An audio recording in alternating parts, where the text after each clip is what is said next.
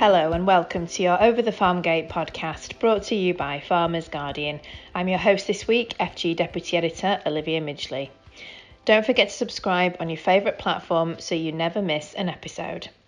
This week, we bring you the next part of FG's Farming Can campaign, which showcases what UK agriculture delivers for society. And this time, it's all about economic contribution. As well as being the bedrock of rural life, British farming's contribution to the national economy topped £9.4 billion in 2020, with the agri-food sector worth £127 billion and employing about 4 million people. That's around 13% of all UK employees. Jess Fredenberg has been speaking to Anderson's economist Graham Redman about how farming fits into the economy nationally and how COVID and Brexit are impacting that. But first she speaks to Paul Graves, a farmer and butcher whose family business HV Graves has been selling meat to the local community in Briston in North Norfolk since 1946. Jez talks to Paul about the success of one food and farming business and how that's had far-reaching benefits for the local economy. Paul, can you just tell us a little bit first about Graves and who you supply and where you source from? Right, we've been here 75 years. We have a small farm, a busy butchery, which we do catering to pubs, restaurants and hotels. We do daily deliveries, and we also do daily deliveries to people's houses, which has been very good through this difficult times. Yes, I bet. So you sound properly busy then. I mean, I know obviously, last year we definitely read stories, didn't we, in the press about how people were returning to their local butchers. Yes, they are. Yes, and is that something that you think has stuck? Because obviously we're kind of 18 months on, aren't we, from the beginning of the pandemic? Have you seen customers continue to come in more? Yeah, they have come in very good, and to support us. We help them in the bad times, so they're returning it now, and that's been very good. That's really nice to hear. And have you had a lot of new customers, and have they stuck as well? Yes, they have. Yeah, they have. That's brilliant. That's really, really good news. So do you think? I guess a local butcher, they've always been part of the local economy, haven't they? Yeah. But what would you say? Do you think it's really made people think more about that and about their connection to they local? like to know where it come from, and that's not travelled food miles. We have all our own beef. We buy lamb from a farmer in the village, and we buy pork from the neighbouring farmers around local villages. So everything we get, we try and get as local as we possibly can. So that contributed, to the economy for the local people. I was going to say, it sounds, because your customers are quite varied, aren't they? I mean, I know, like you said, you've got the butcher's shop, and I know butchers, bakers, and grocery. Yeah, and I've myself been to events locally where Graves have got like a hog roast going or something. And I know like you said, you supply more catering as well. So it's a really large spectrum. So when a butchery does well like this, when it's like a local butchery and it's linked to local farms, what is the impact on the local economy, would you say? Like, how far reaching is it? Well, I think that's very good, because we employ nearly 50 staff. They don't want to go home and do less hours. Sometimes we give more hours than they perhaps want to do, but that all works pretty well, and the money go back into the economy. If they're earning it, they're spending it. Yeah, absolutely. And so in your supply chain then, I guess, like, who have you got involved when you think of from farm right through to your customers, the people eating? We have our own small herd of cows, suckler herd, but we don't have enough cows to supply our own usage. So we buy them, store cattle in from neighbouring farms. Occasionally we buy out of the markets, but the majority we have our small customers. We go around and we keep a good relationship with them, which we've had for years. And we do mostly all our own haulage. So, and we take them to the abattoir We're there early in the mornings, so there's less stress on the animals. And we think that, reflect on the customers, what they're eating at the end of the day. Yeah. Yeah, so really big, like you say, big impact there, isn't there? There's on-farm, there's the abattoirs, there's the customers, the catering, and like you say, you're employing 50 or so people. So yeah, it sounds like really important. Oh, well, glad to hear that it's all going well. Yeah, very good. Thanks for coming on the Farmers Guardian podcast then, Paul. Lovely, and thank you. Thanks to Paul Graves there. Now, Jez looks at the wider economic benefits of food and farming. Hello everyone. Today we're talking about how farming can deliver for the economy. So I'm very pleased to be joined by Graham Redman, an economist and partner at the Anderson Centre, which provides research and advice to agri-food businesses. Graham, I just wanted to start with the basics really. I mean, when you think of the supply chains that we're talking about, starting with the farm, how many people does the food and farming sector employ, and how much does the food and farming sector actually contribute to the economy? Okay, well, that's a good place to start, because employment is obviously one of the sort of key things. If you think about the entire food chain, it's somewhere approaching 10% of the workforce, but agriculture itself is relatively small. So it's less than 1% is a contribution towards the economy, and approaching 2% is the percentage of the workforce that's in agriculture. Relatively small, but of course, as you get into the countryside, it becomes proportionately higher. And I guess if it starts in farming, doesn't it? That's where if we're talking about the whole agri-food sector, it's obviously, although it's contributing that specifically, it's then contributing much more, isn't it, if a lot of that starts on farm? Yes, I mean, you could start further along the supply chain, couldn't you, with the companies that supply agriculture, and in agriculture, which produces the goods for the food supply chain, and then their processing and so on and so forth. So, it's a network of different companies that do different things and organisations, rather than just a single straight line, of course. Yes. Now, and do you think there are any, are there any ways that farming contributes to the economy that you think are maybe overlooked, or many people don't think about much? Because as you've just said, it's a very complex network, isn't it? The one thing about sort of agriculture is it has quite a high level of, should we refer to it as social capital, so the connections, the knowledge of the social interactions and so on. Agriculture farms, they've been there for a long time. They know the people around them. They can sort of draw in sort of various people to work with them, either on a paid basis or, they know a lot of people around them. So there is sort of a certain amount of sort of that capital, which is sometimes difficult to quantify. And certainly, I guess, in terms of making policy, you can't simply put numbers on it. There are things which farmers do which won't appear on the sort of the national economic accounts. Of course there are. I think that's a really good point, isn't it? The things that are not just hard numbers are still valuable, obviously. What about diversification businesses? What do we know about them and their contribution? The diversification in agriculture is gradually rising. It's been going up over a large number of years.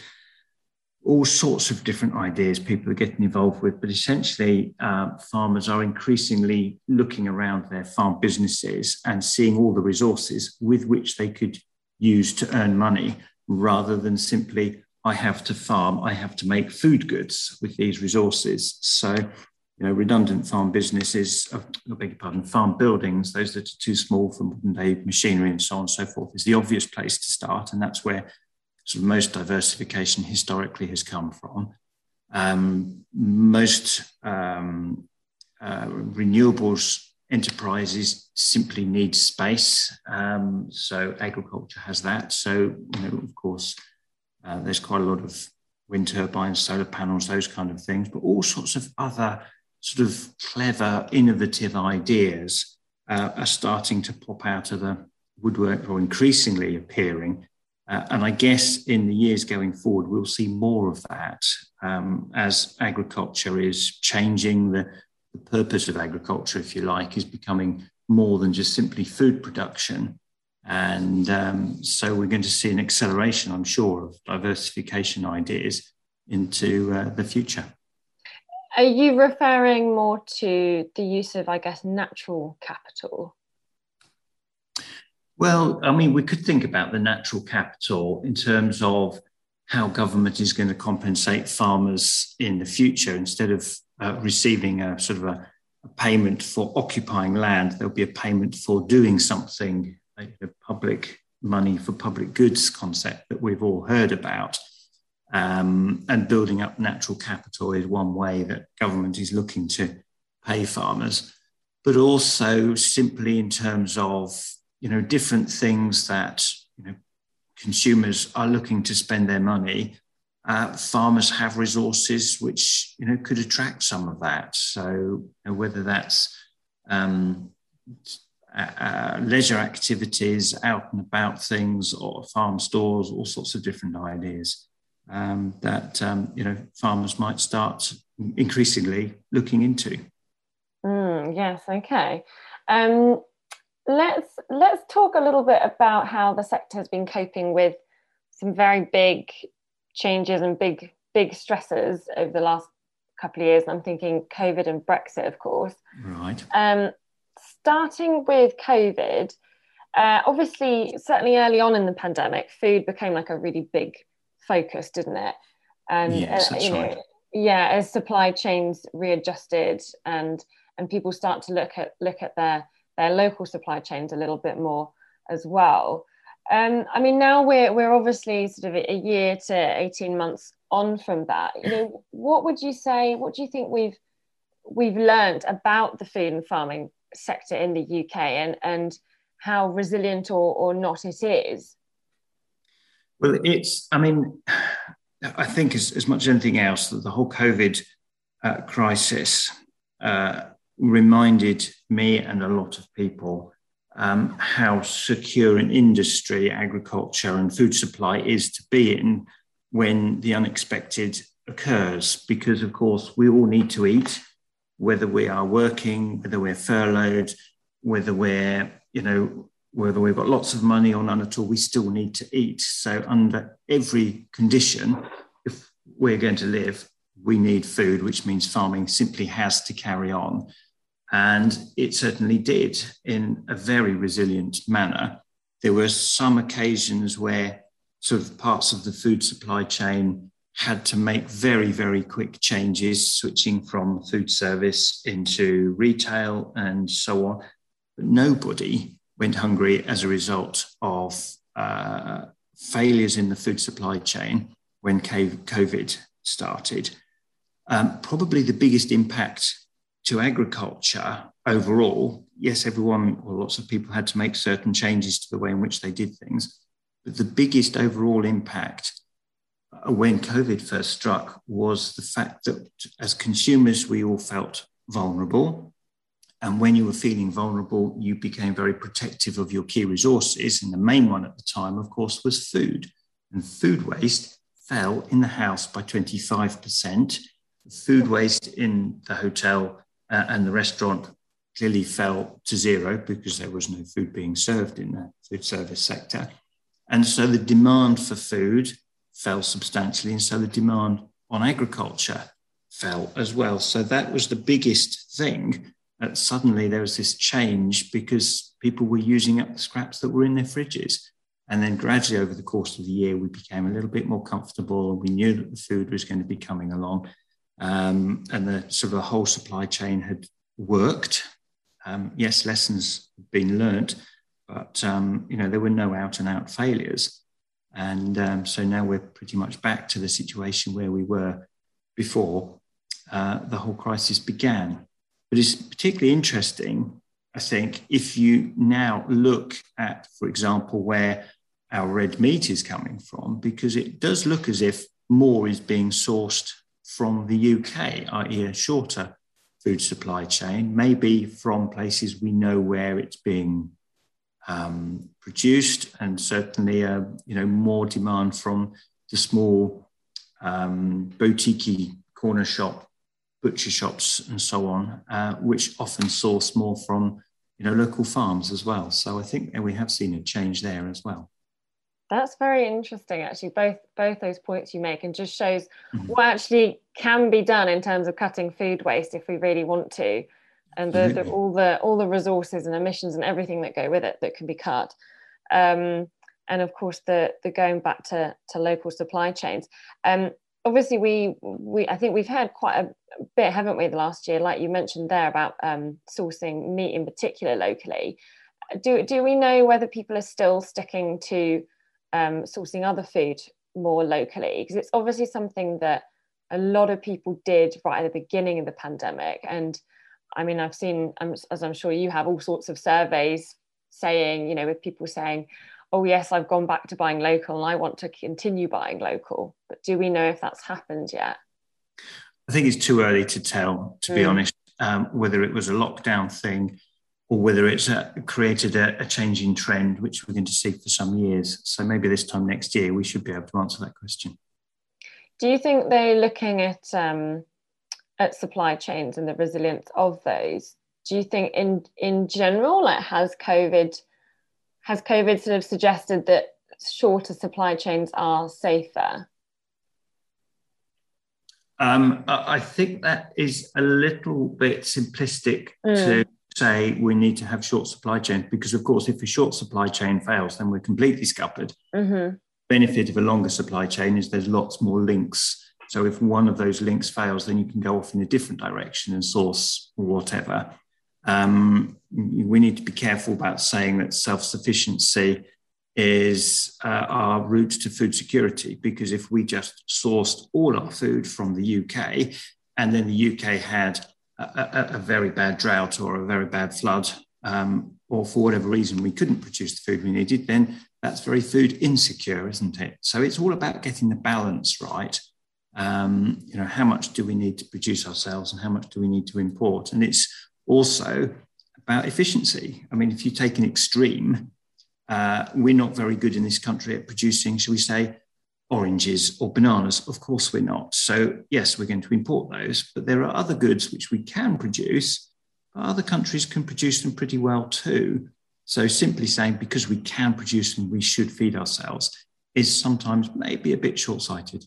Okay, no, it's a very interesting point. And I guess when you're talking about balance, I would bring into the mix at the moment the whole issue with a lack of lorry drivers and the problems that is causing getting food across from the continent. So like you say, it's a whole mix, isn't it, of things. Let's move on to Brexit, shall we? Because I feel like obviously Brexit really happened just as COVID was taking off. So I think the sort of scrutiny and headlines, shall we say, about Brexit has been far less than what it would have been if COVID hadn't have happened. That's my personal view. There has been a lot going on that we have known about. There's obviously the trade deals with Australia and New Zealand and all the issues there with conditions around that. We know Liz Truss, the new Foreign Secretary, is obviously currently getting friendly with the US and not so friendly with France. There's still issues going on with Northern Ireland and trade there. And we know that exports have certainly been affected to the EU. So I know there's a lot of factors going on there, but what really has been the impact of Brexit on the food and farming sector in sort of money terms then, Graham? Okay, well, as you point out, we always knew that any kind of Brexit was going to lead to, should we say, a bit of sand in the sort of the cogs of trade. So the non-tariff measures were inevitably going to make trading with Europe a bit more complicated. Now, the trade deal that we've done with Europe is quite good for agriculture, in that most agricultural goods are sort of tariff-free, but still we're not in a single market any longer. So as a lorry load of,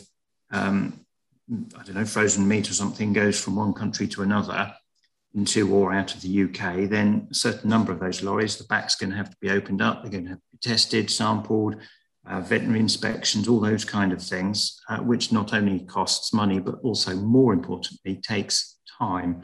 And that time is quite expensive, especially if you're waiting for a link to, send those consignments on to different parts of Europe or whatnot as well. So, that is something which inevitably we're going to see will have had an impact on overall trade.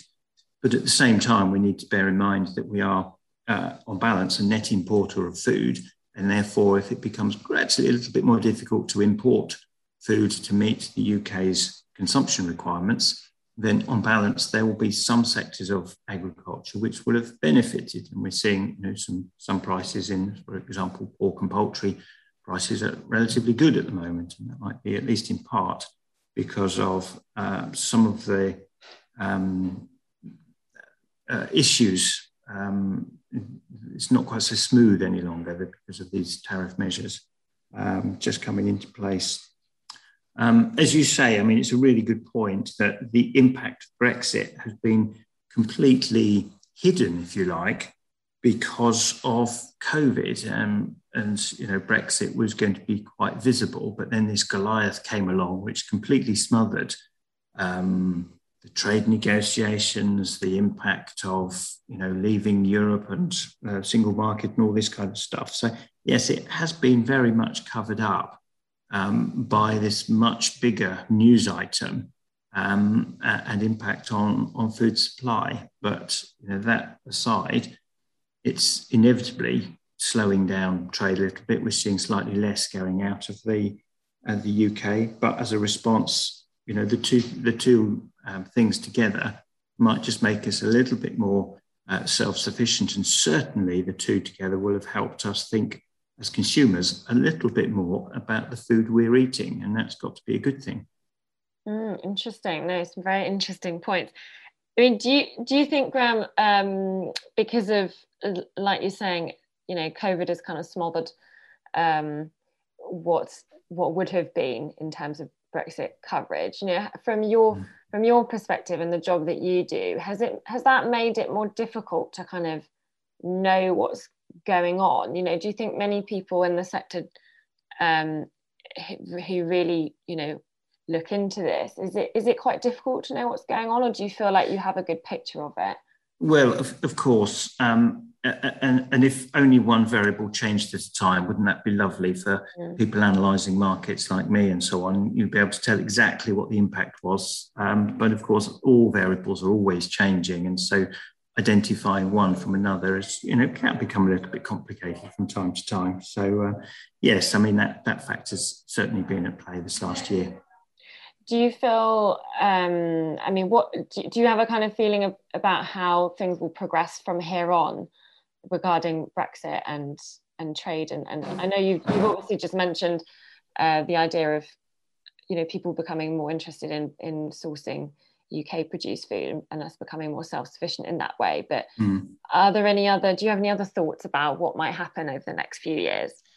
Yeah, well, we just need to bear in mind that Brexit is not a single date. It's now a process, an ongoing process. And, as rules of production or sort of regulations in this country diverge from those in Europe, then, there are going to be different trade arrangements and negotiations taking place as well. And of course, as agricultural policy changes across the UK as well, England leading the way, as you've already hinted, Jez, then that is going to cause differences in farming practices as well. Yeah, absolutely.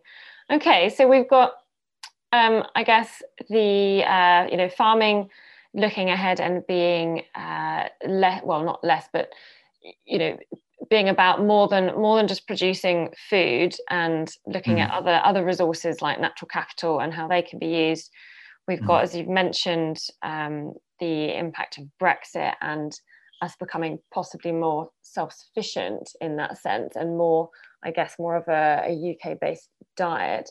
Are there any other things that you think might happen in the future? I know you can't crystal ball gaze or anything, but you know, is there any other, like maybe one other thing that you think we might see emerge in the next 10 years?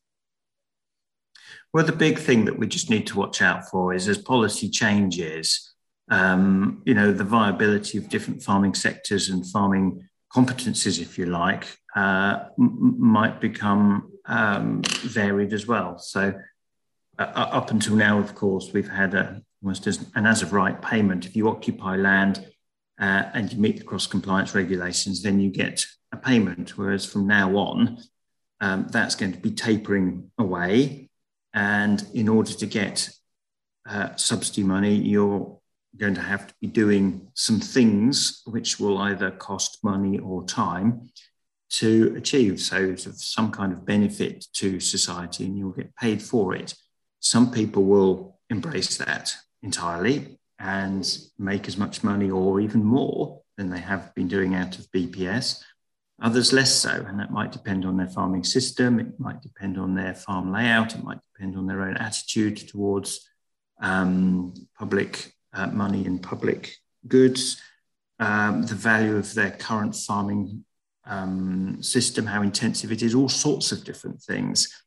But in 10 years' time, because of that, we might see a whole range of quite different farming layouts and farming systems, and indeed different people farming as well. That's something that's highlighted in the new edition of the John Nicks Pocketbook, which has just come out, which points out that some farmers, the best farmers of today, are going to be still farming in 10 years' time, but might be doing something completely different as well. So different farm systems and possibly different people farming as well. Really interesting. Thank you. There's a lot of change happening then. And that's right. Yeah, no. Thank you very much, Graham. That's some really interesting insights. Good. My pleasure, Jess.